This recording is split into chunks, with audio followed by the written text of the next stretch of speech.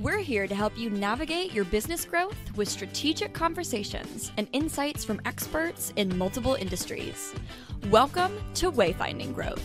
This episode is brought to you by Impulse Creative. I'm Jackie, and if you want to see real results and work with great humans to grow your business, then Impulse Creative is your agency. And I'm your contact. Reach out to me through our website, impulsecreative.com today, and let's chart your course for growth. From a website that will get results to helping implement a marketing strategy, we're here to help your business grow.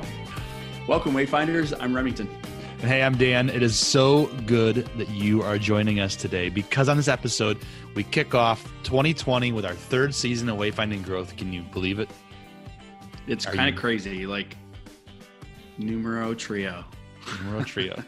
Well, we wanted to kick this off right with a book release from one of the most popular guys in the inbound and content marketing space, David Meerman Scott. He has just released his 11th book. It's a collaboration with his daughter, Reiko Scott, and Fanocracy is what it's called. And it promises to help you turn fans into customers and customers into fans. Talks about fandom. It is absolutely awesome. I really enjoyed this read. Remington, what did you get out of this episode that you hope people walk away with?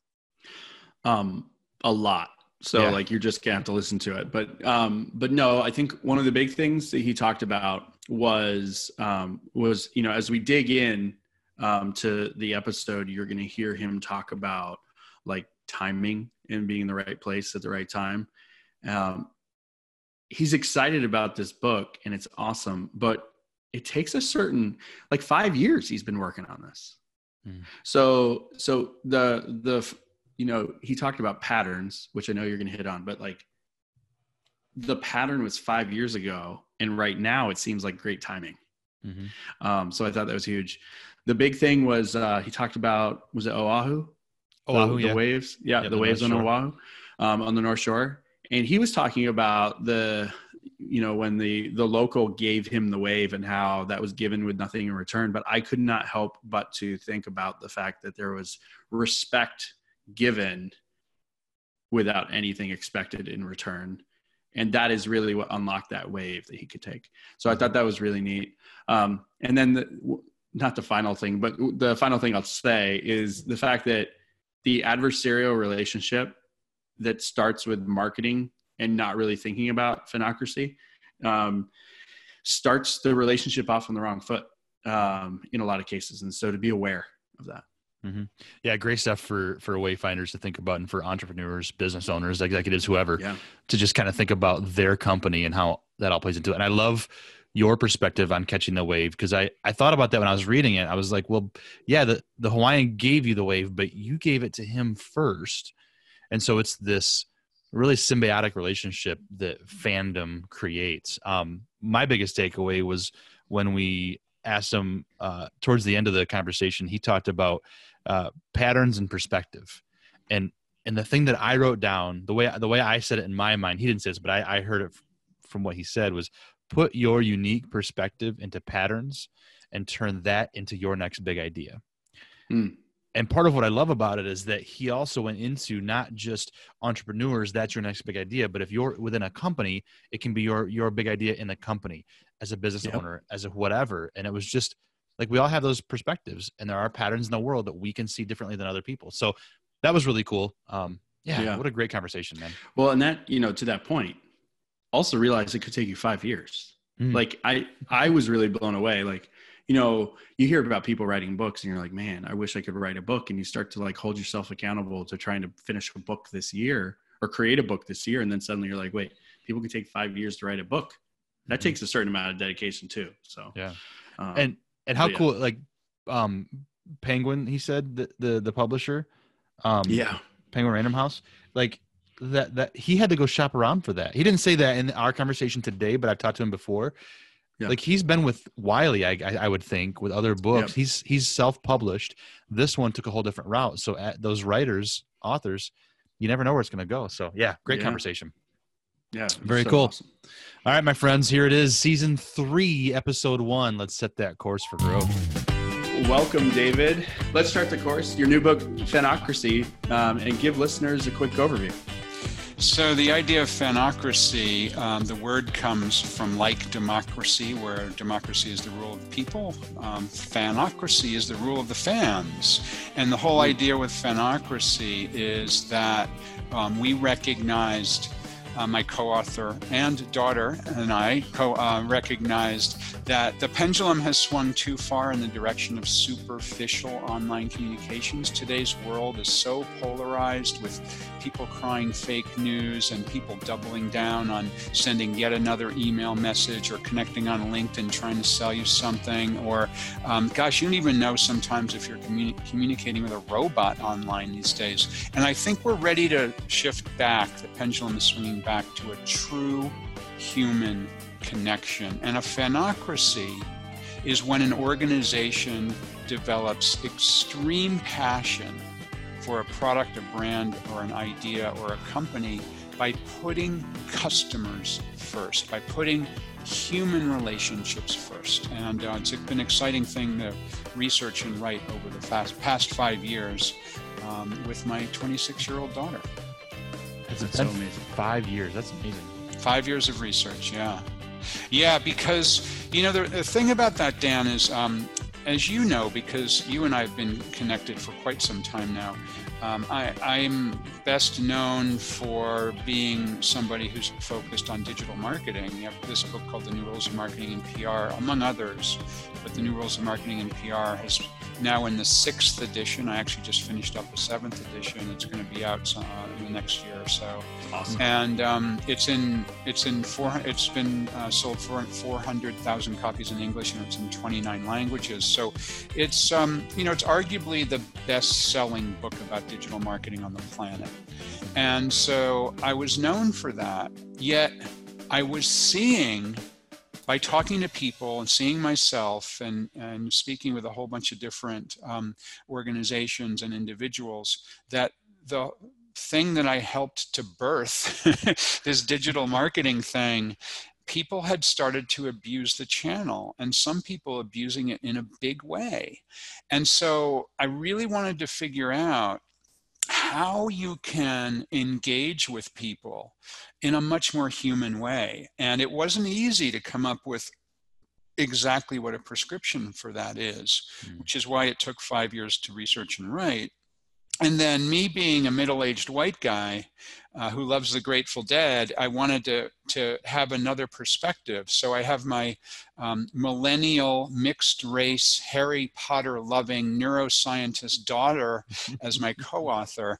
That's so crazy. So awesome. It's a very awesome sort of bringing together of two generations, two genders, 1.5 races, different perspectives on life, on the world, and on what we're a fan of and how we interact with the things that we're a fan of, to come up with this concept of fanocracy. Yeah, that's incredible. And how cool that you wrote it with your daughter. Reiko has got such a great voice. I was just about to say that. She's a better writer than me. And that means you did good. That's right. Means you did good. So David, in fanocracy, you talk about how you can build those fans through experience. You just talked about your experience with like the Grateful Dead, Reiko's experience with Harry Potter. And so that's perfect for this season of Wayfinding Growth. Our theme is kind of experience in a way, and our experiences out there. So I loved how you shared your Oahu surfing story on the North Shore in chapter 6, which is give more than you have to. And then your other chapter also breaking down barriers. Those both talk about experience without naming experience per se. So let's talk about both of those chapters, how experience builds that fan base. What have you seen in your experience over the last few years?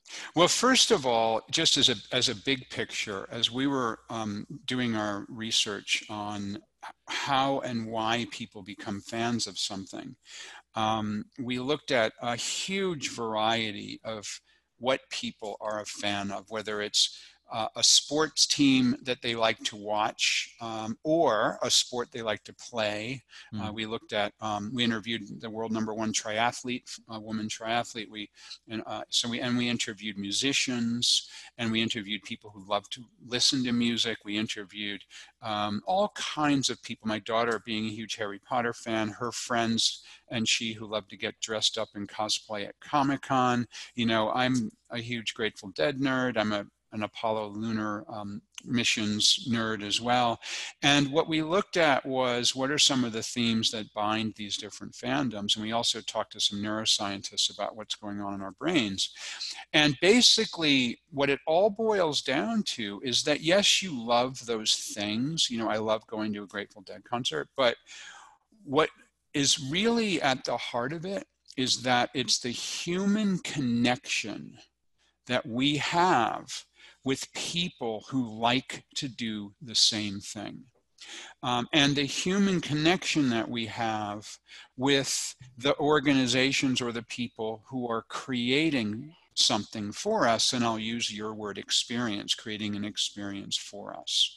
And so that's at the heart of fandom, is a genuine human connection, which was a surprising revelation, actually, because, you know, the theme of what is a thread that binds Harry Potter and the Boston Red Sox and the Grateful Dead and NASCAR and all of these different things is that it's people coming together to do the things that they love and having interactions with other like-minded people and sharing the secret language and the codes and the different elements of what goes into that fandom. So you asked about surfing. I love surfing. Actually, I have a surfboard right here. I'll show it to you. It's a grain surfboard that I actually made, and we'll talk about that in a moment. That's awesome. But I love to surf, and I'm not very good at it. And I had a chance to go to the North Shore of Oahu in Hawaii, which is like the center of the surfing universe. It is where like the big contests are held. It's where some of the most famous waves like Pipeline is located. And I just wanted to surf the North Shore. So I found a quieter kind of not so popular, not so big, a little bit off the beaten path wave. And I wanted to try my hand at surfing the North Shore. And I went out there and paddled out, and there were probably a dozen or so other people out there. So it wasn't incredibly crowded, but I also didn't have the wave to myself. And I knew enough about the North Shore that the last thing you do is go out there and be an idiot and just jump on waves and take them from other surfers. So I just hung back. And I hung back and I hung back, and I was in the water for 20 minutes. I hadn't even taken a wave yet. And then a couple of waves came through, and everybody in the lineup except for me got a wave. So I was like, oh, great. Now I can get the next wave because there's no one else waiting. So I took a wave, and I did okay. I didn't fall down, but it was kind of ugly.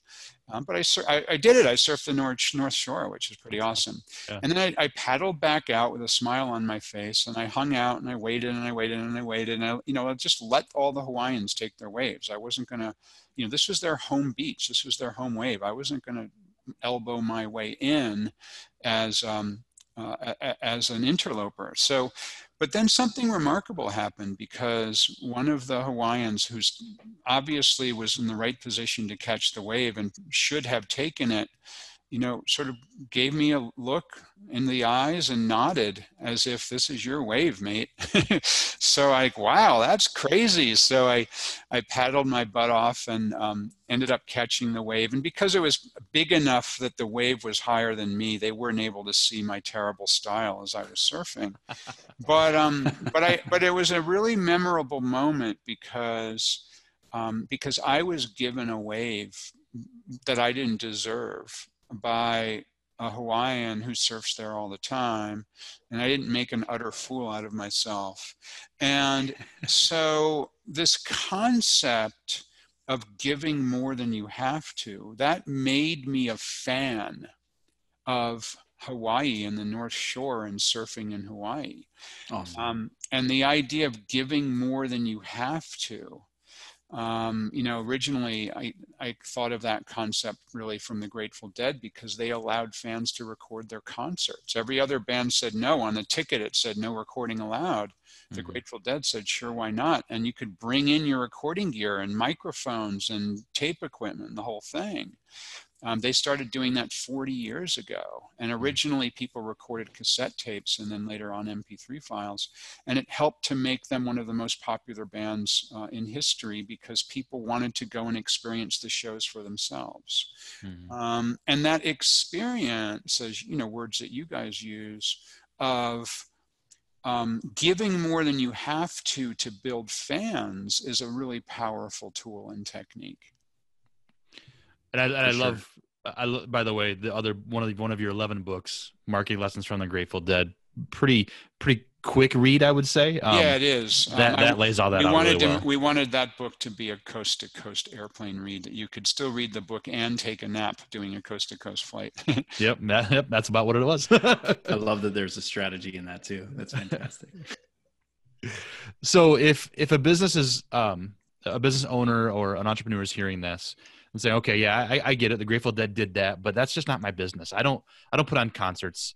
I'm not Hawaii where my ambassadors are out there surfing with people. How does that building a fan base, giving more than what you have to, help the everyday average business owner? So there's one idea that's quite practical, and then just a general thought with an example. So the idea that's very practical is that, especially B2B companies, but all kinds of organizations, create content on the web, but then put gates in front of it.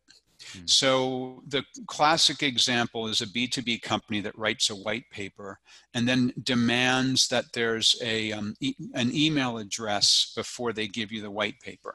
What that does is it sets up an adversarial relationship between somebody and a company, because people are like, why do I have to fill this out? And so many of them don't fill it out because they're afraid of getting spammed and afraid of getting phone calls if it requires a phone number and so on. And even if they do fill it out, they do it kind of in disgust. It's like, I can't believe that this company wants me to fill out my name and my company and how many kids I have and how much money I make. And I'm exaggerating a little bit, but some of these forms are pretty ridiculous. And so as human beings, we're hardwired to appreciate somebody who gives us a gift with no expectation of anything in return. And the surfer that gave me the gift of a wave didn't expect anything in return, because I wasn't surfing those waves. I was letting all the Hawaiians go whenever they wanted to, and I was just hanging out hoping to get some scraps. So that surfer gave me something without any expectation of anything in return. The Grateful Dead let people record their concerts, no expectation of anything in return. Of course, they wanted people to come to concerts, but that wasn't a demand. They didn't say, buy a concert ticket first, then we'll let you record the concerts. So just this simple idea of how you put your content out into the world, and whether you demand somebody fill out a form before they get it, is a form of this idea of building fans by giving a gift without anything expected in return. Something that digs even deeper as an example, which I absolutely love, is sometimes people say to me, yeah, but we're not a rock band, we're not Waves, what can I give away?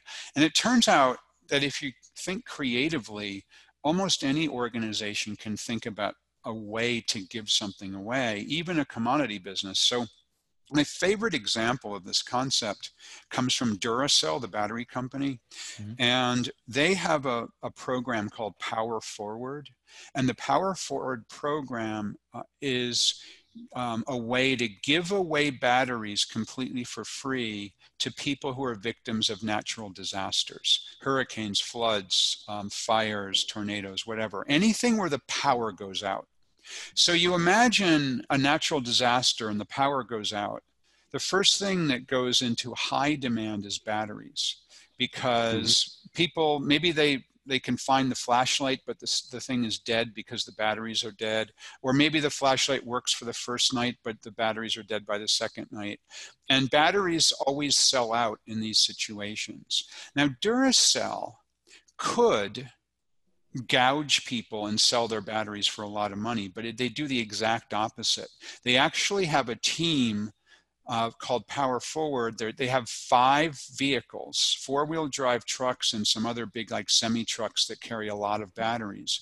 And for example, during Hurricane Maria down in Puerto Rico a couple of years ago, they worked with FEMA and the U.S. Air Force. They loaded their vehicles onto an Air Force plane, flew them down to Puerto Rico, and gave away literally tons of batteries.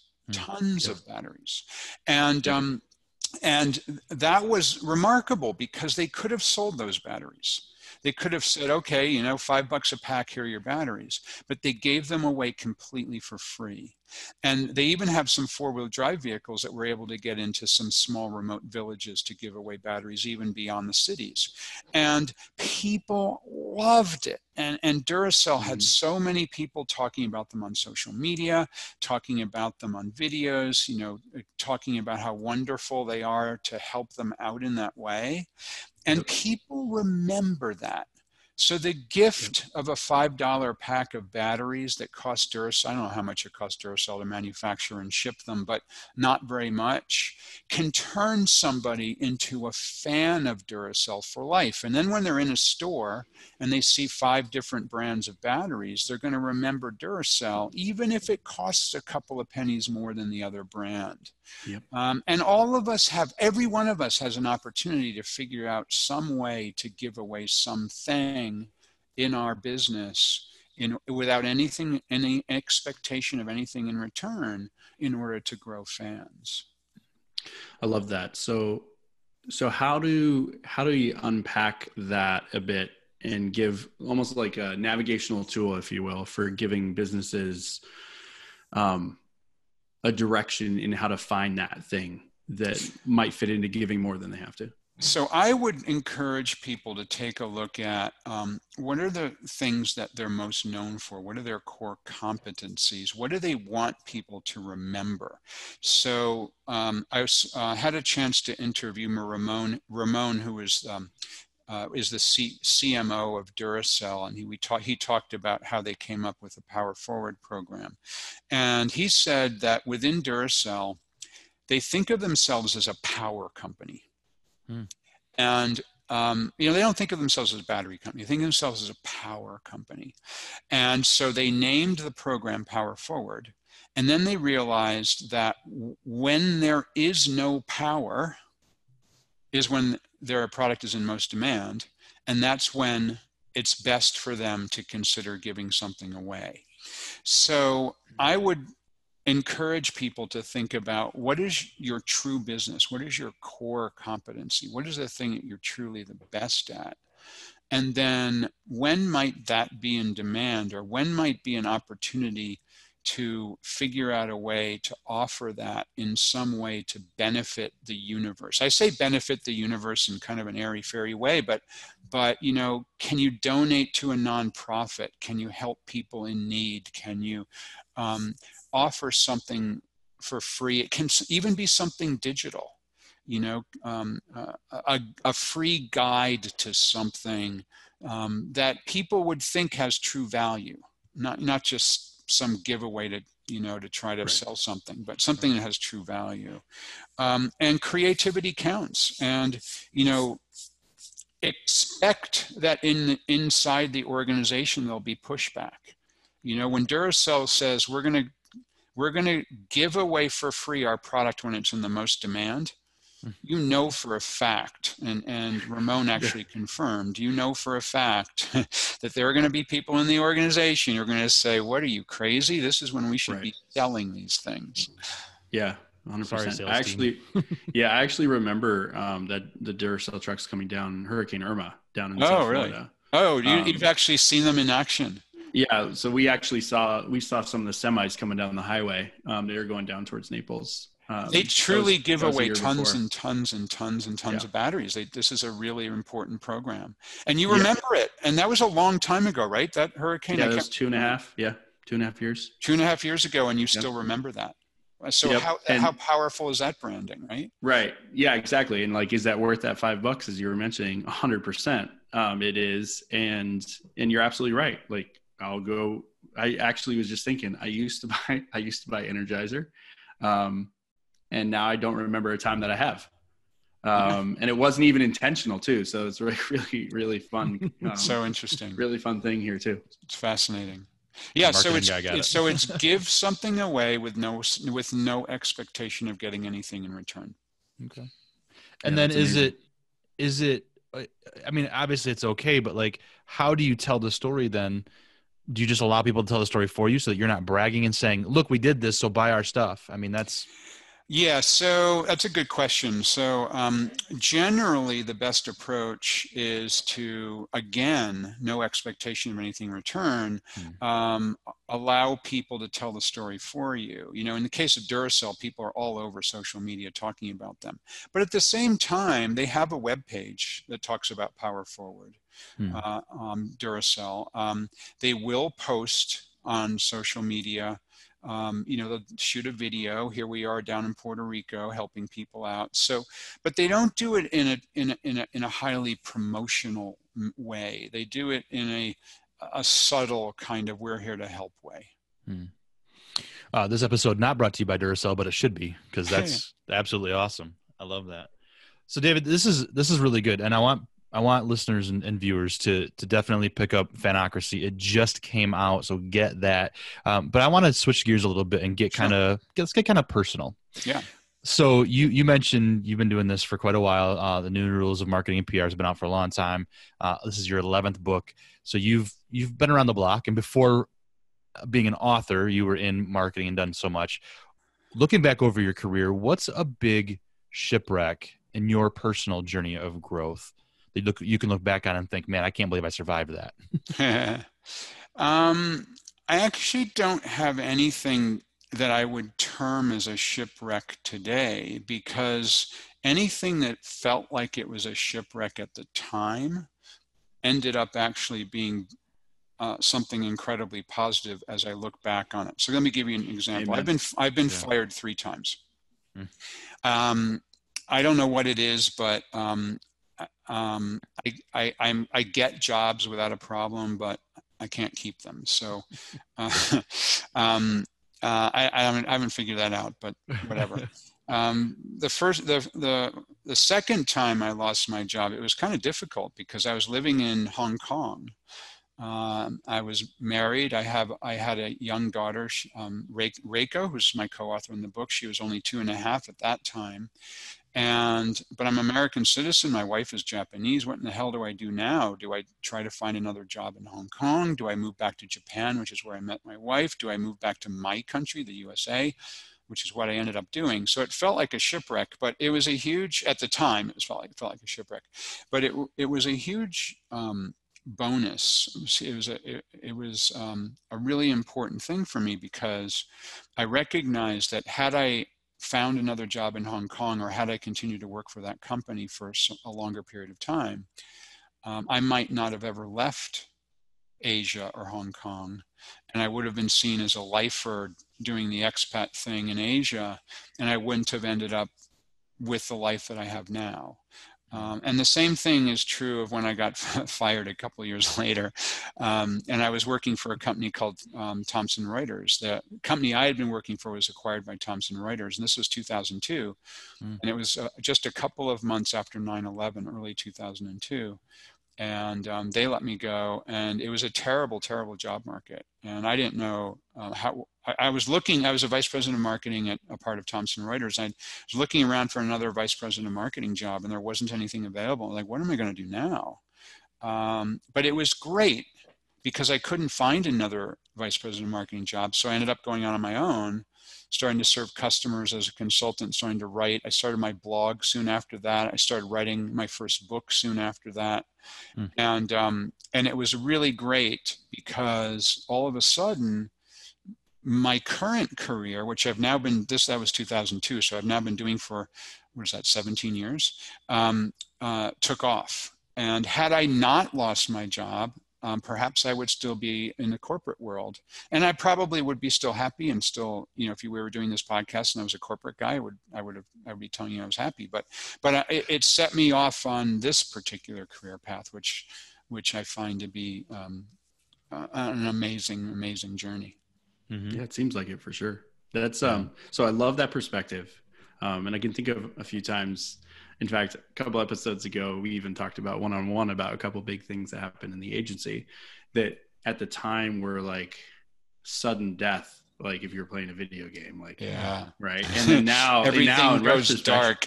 Yeah. And like, now looking back, I'm like, I couldn't imagine it any other way in the most positive, in the most positive perspective, but that hindsight definitely helps after the fact, but it also gives a whole lot of hope when there's that friction. Yeah. I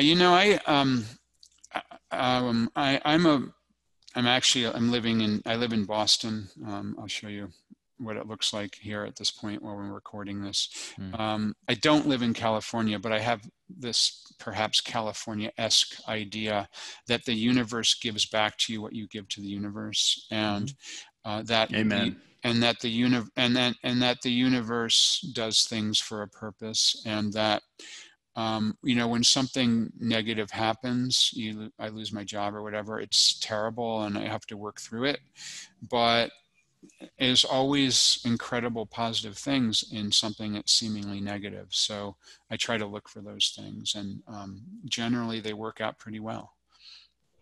For sure. So now let's take the inverse here. So talk to me about your proudest moment and maybe even what it taught you. So you're asking me this in late 2019, and I think the idea of having written a book with one's daughter and having it come out from Penguin Random House, like the biggest publisher in New York, it's crazy cool. And even more than even more than just saying that we've been able to do that is she's a better writer than I am, and the idea of working with her has made me better, and it's been great for her. She learned a lot about herself. I learned a lot about ourselves. It brought us closer together in many ways, and it's been an overall really positive experience. We had to learn to trust one another because, prior to this, I was the dad, she was the daughter, we tried to have a relationship of equals, but it's hard when you're the dad and she's the daughter. But with co-authoring a book, if she says, this chapter sucks, you got to rewrite it, which she did a couple of times. It's really great that she feels confident enough to be able to beat me up about stuff, and that we could come together in such a way to create something that's, way better than either one of us alone could have done. Amazing stuff. I had a feeling that it fit right in, but that's amazing. That's amazing. Well, and if you had asked me that question even just 6 months ago, I don't think that would have been my answer. That's awesome. That's even better. That gives me, I think for both of us, I mean, my daughters are younger. Remington has a young son and one on the way. He's 3. Wow. Although I say on the way, but like at the time of this airing, I shouldn't say on the way anymore. But impending, like, that sudden death, like we're almost there in the coming weeks. Yeah, well, and so Reiko is 26, so you got to put in your calendar. I assume whatever calendar program you work, you can fast forward 26 years. Yeah. 26 years from now, put in your calendar, book written with new kid released. There you go.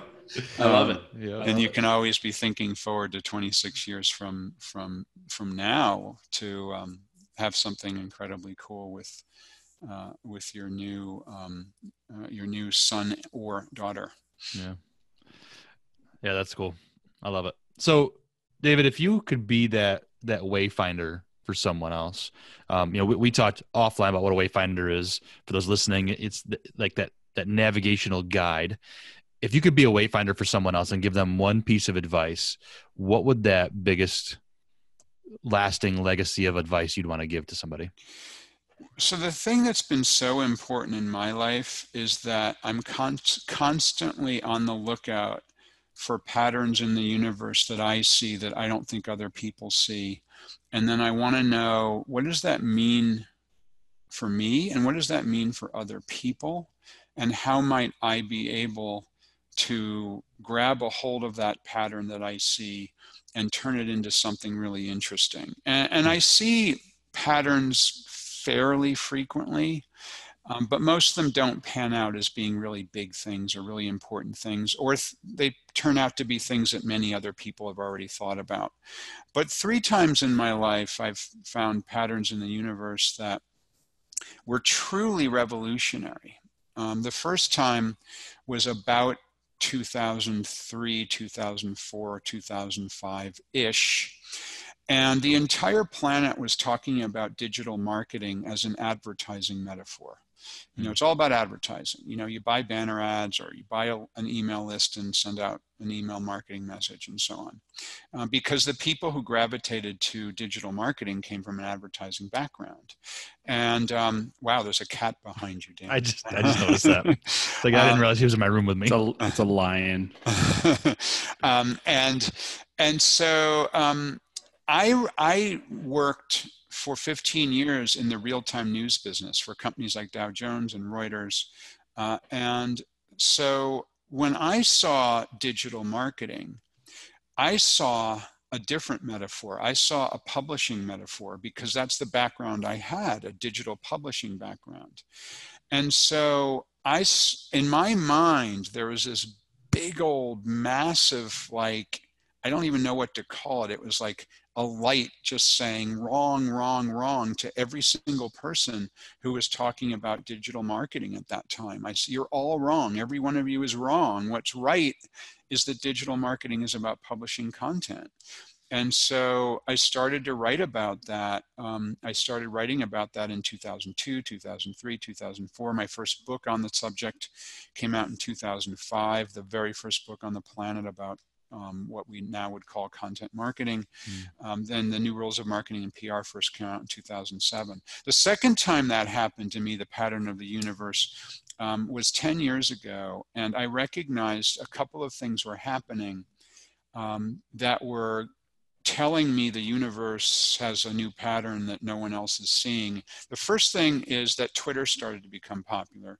The second thing is that Google started to index in real time. So I don't know if you remember, but more than 10 years ago, it took Google 2 or 3 months to index content. So if I wrote a blog post and pushed it out, no one would be able to see it Crickets. in the search engine until 3 months later.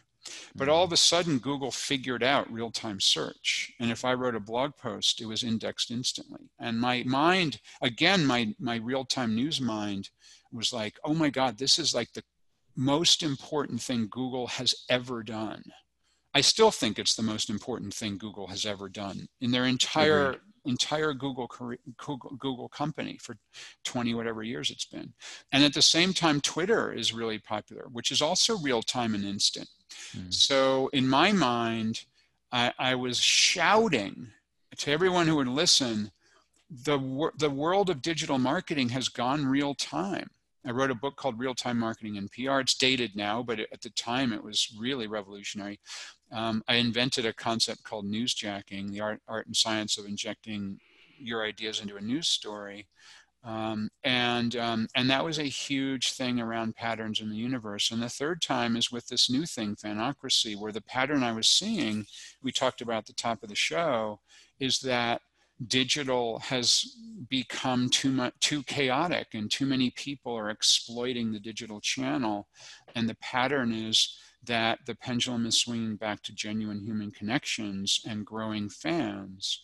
And that's why I've been harping and obsessing about this idea, because I feel like there's this whole pattern. So there's a long way of answering your very simple question, Dan, but the wayfarer in me says, to anybody listening that we all see patterns like that. We all make sense of big pictures in the universe in our own ways.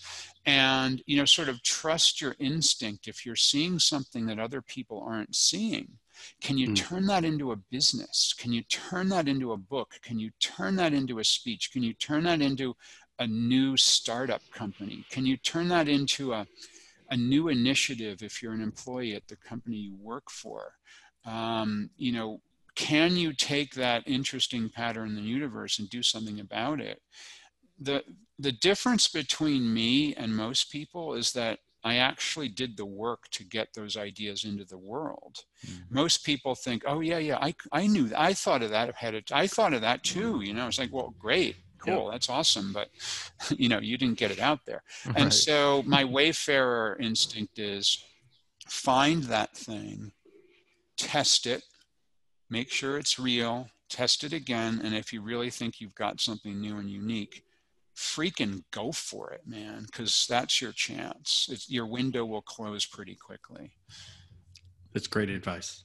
That's freaking great advice. Go for it. I like that. Freaking go for it. That's awesome. So is there anything else that you want to make sure that our listeners hear or should know? Yeah. My final thought, again, having spending 5 years researching fandom, why people become fans of something, is that fandom is for everybody. The idea of growing fans of a business, it's not just for athletes and artists. It's for everyone. It's for nonprofit organizations. It's for B2B companies. It's for commodity businesses. It's for doctors, for lawyers. It's for everybody. And that was something that was really remarkable to us, that we were finding that, just noticing walking down the street that people wear ball caps and t-shirts with logos of all kinds of different organizations, nonprofits and B2B companies even. People put stickers on their laptop computer of all different kinds of companies, or have water bottles from all kinds of different companies, or bumper stickers, or even tattoos. And so, I sometimes get pushback on the idea of fanocracy because people say, oh, sure, maybe that works, if you're a rock band, or maybe that works if you're a consumer brand, but it doesn't work for me because I'm and then they create the excuse of why it's not going to work for them. Yeah. But it does work for everyone. So that's what I'd like to leave people with. Love it. That's some great advice for sure. Excellent. Cool, David. Well, I'll tell you what's the best place for people to connect with you or to find Fanocracy right now? www.fanocracy.com. We own the URL. Yes. I wanted a book title that I could own, but that I didn't want to exert ownership over. What I mean by that is I don't have a trademark on it. I don't have a R with a circle around it. Mm-hmm. It's out there for the world to use, that term, that idea, but I do own the URL. So fanocracy.com to learn much more about the book. I have some free stuff up there, and on the socials, I'm DM Scott, DMSCOTT. Awesome. We'll put them in the show notes. Great. Thanks for making time today, David. You got it. Thank you, Remington. Thank you, Dan. Really appreciate it. Yeah. Thank you for listening. If you like this episode, please share it. Post it, tweet it, gram it, email a friend. Give the gift of knowledge to someone you know that could benefit from it. And if you really loved it, please consider leaving a rating and written review on your podcast player of choice. And as always, go to wayfindinggrowth.com for resources and past episodes. Remember, we're here to help you navigate your business growth with strategic conversations and insights from experts in multiple industries. Thank you for listening to Wayfinding Growth.